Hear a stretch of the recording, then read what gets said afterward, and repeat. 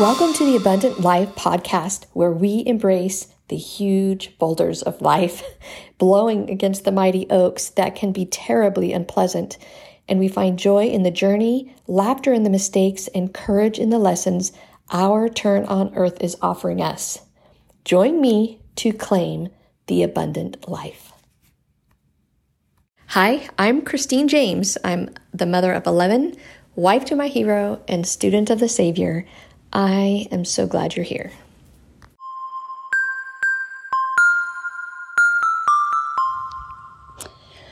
My children and I, my adult children specifically, actually, no, all of my children, and I have this conversation a lot right now. It's because it's new, and we're building this way of being, and I might have to ask permission for this story to be shared as well, but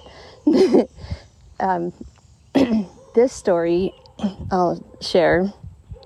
My son, who was, I think he had just turned 17. He saw his niece, who's just a little over a year, not even a year, sorry, just over 6 months is what I wanted to say, old. I'm just going down memory lane here. I think she's about 9 months old. So he was definitely 17, and she was about 9 months old because she had been walking. His niece, my granddaughter, had been walking, just started walking. So when they start walking, obviously you have to pay a little more attention to what they are getting a hold of. Well, he saw that she was walking around with a glow stick. And it was one of those little bracelet glow sticks, so it didn't seem dangerous at all, right? But his fear was that she was going to, break it open and, bite it or I don't know, somehow break it open. And he was so panicky, like he ran to go take it away from her, and his mom, or his sister, my daughter, the baby's mother, said, "It's okay. She's got it. It's fine. You don't need to worry about taking that from her." And he was like, "No!" He was very adamant about taking that from her because it was so dangerous. And so they're sitting there probably for the next 10 minutes just fighting with each other. My daughter was like, "Look," her whole perspective was, "Look, I'm the mom. I get to make that decision." And he's like, "But it's so dangerous." And my husband gets involved because it was pretty animated. And so my son said, and it's a good point, but he said, "So if she was walking around with a fork and she's going to poke her eye out, do you think we should let her have that fork while she's walking around?" And my husband was like, "If the mother said, or if the parents said, it's okay if she has that fork while she walks around, that's what we're going to do. We're going to let the mom make that mistake." And she's like, "Well, what if the child walks out into the road, or are we just going to let her do that?" And my husband's like, "If the parent says that it's okay if she walks out in the middle of the road while there's cars coming, we're going to let her do that." And so it's just, now that doesn't mean that we can't say anything to the daughter, to the moms, or the parents, saying, "Hey, what do you think about this?" But anyway, so it's hard though, because it's hard to be someone else on the supporters or the outsiders, watching people make decisions that maybe you wouldn't make. But it's their agency. It's their choice, right? It's their power. And we can't rule that because that's for them. And so we're just trying to teach that to our son. And I don't believe my daughter would do that with a fork, and she wouldn't do that with the road. I'm just saying, there's just things that sometimes, like it wouldn't have been horrible if he took the thing away, or the glow stick away from her. It wouldn't have been horrible. But the point really was that that's not his thing. It's not his choice. And sometimes we have to let people make mistakes on their own. I had to learn that lesson early on in my marriage when I had a calling responsibility at church that I was asking people to fulfill certain things, and they would commit to doing something, and then they wouldn't show up to do it. And so kind of had to allow them to fail. Like I had to let go of the micromanagement and let them grow a little bit, learn a little bit about being embarrassed because they didn't follow through with their commitment or whatever, and I think that that's sometimes what we need to do with people. And anyway, I think that's a hard lesson. That was a tough lesson for this child anyway of mine who just wanted to protect that little baby, his little niece of his.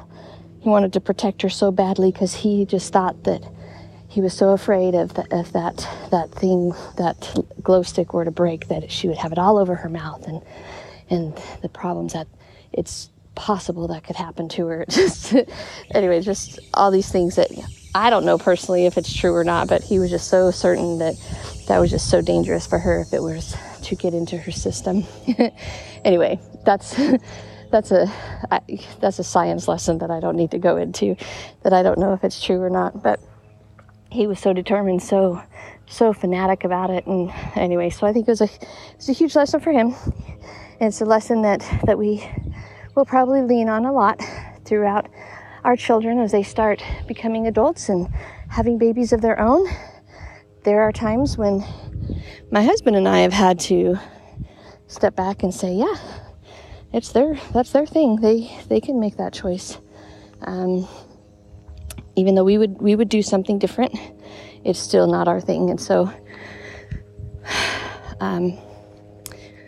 anyway, I do adhere to the thought that I am okay. So here's another experience that I had recently, and it's a simple one, and I will get permission for this story too. But one of my daughters, she was nursing her newborn, breastfeeding, and she had decided that she was going to supplement because he just was eating so much that she just couldn't produce that much, so she was going to supplement with formula. Anyway, so she started making this formula, and one time I'm watching her, and I said, so are you sure you're putting too much formula in that bottle? And it's like, no, this is how it's the mix, that's what the direction says. And then she's starting to notice that her son's starting to get constipated. And anyway, then I mentioned it again, and she's just really worried about her son because he wasn't having bowel movements, and that's so important, right? Especially when they're so young. Anyway, and then we went and we read the directions again, and she did it actually. She finally just read it again, and she found that she was wrong, and she was so upset at herself because she felt like she had read some horror stories about people when they're constipated, the problems in babies, especially in particular, that can cause them. And so she's immediately, her mind is worried and concerned about what she just did to her baby. And that's a whole nother story. She was consoled and got over it, and she just felt silly. But I mean, that's a mistake that was easily made, for sure.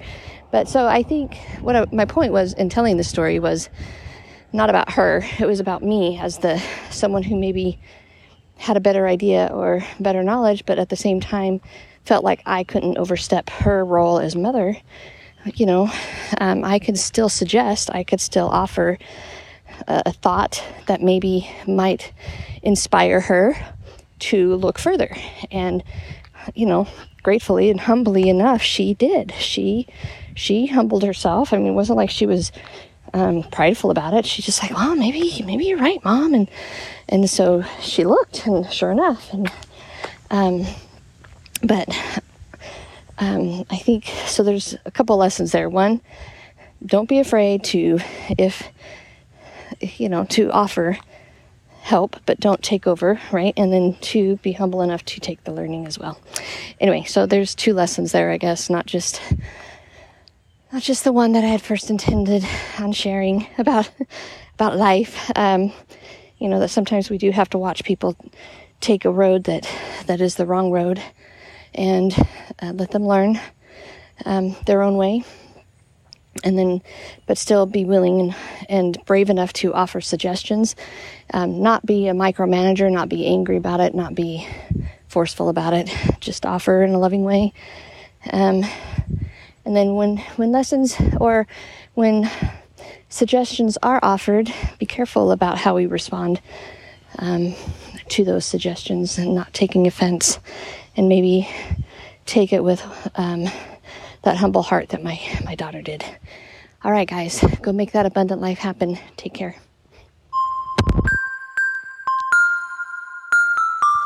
Are you an informational junkie?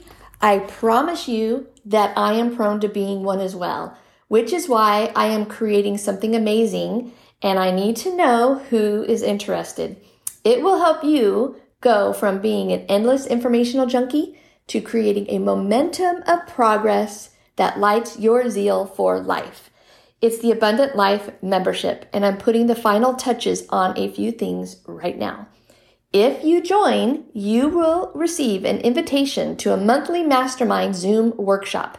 You will receive a physical journal that correlates with the daily podcast episodes, inviting you to take daily actions living your abundant life. You will receive a weekly downloadable gift inspired by the special guests we interview. You will also receive some amazing swag. You will show me you are interested by jumping in on the pre-sale offer.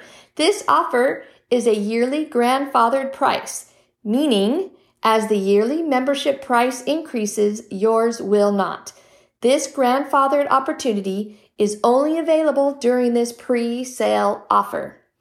If you are ready to have accountability, take small steps to create momentum, and enjoy your abundant life, then click on the link in the show notes or go to 11lessons.net and then click on the Abundant Life Collections, going to the Abundant Life membership pre-sale, and jump in with me. Let's make things happen.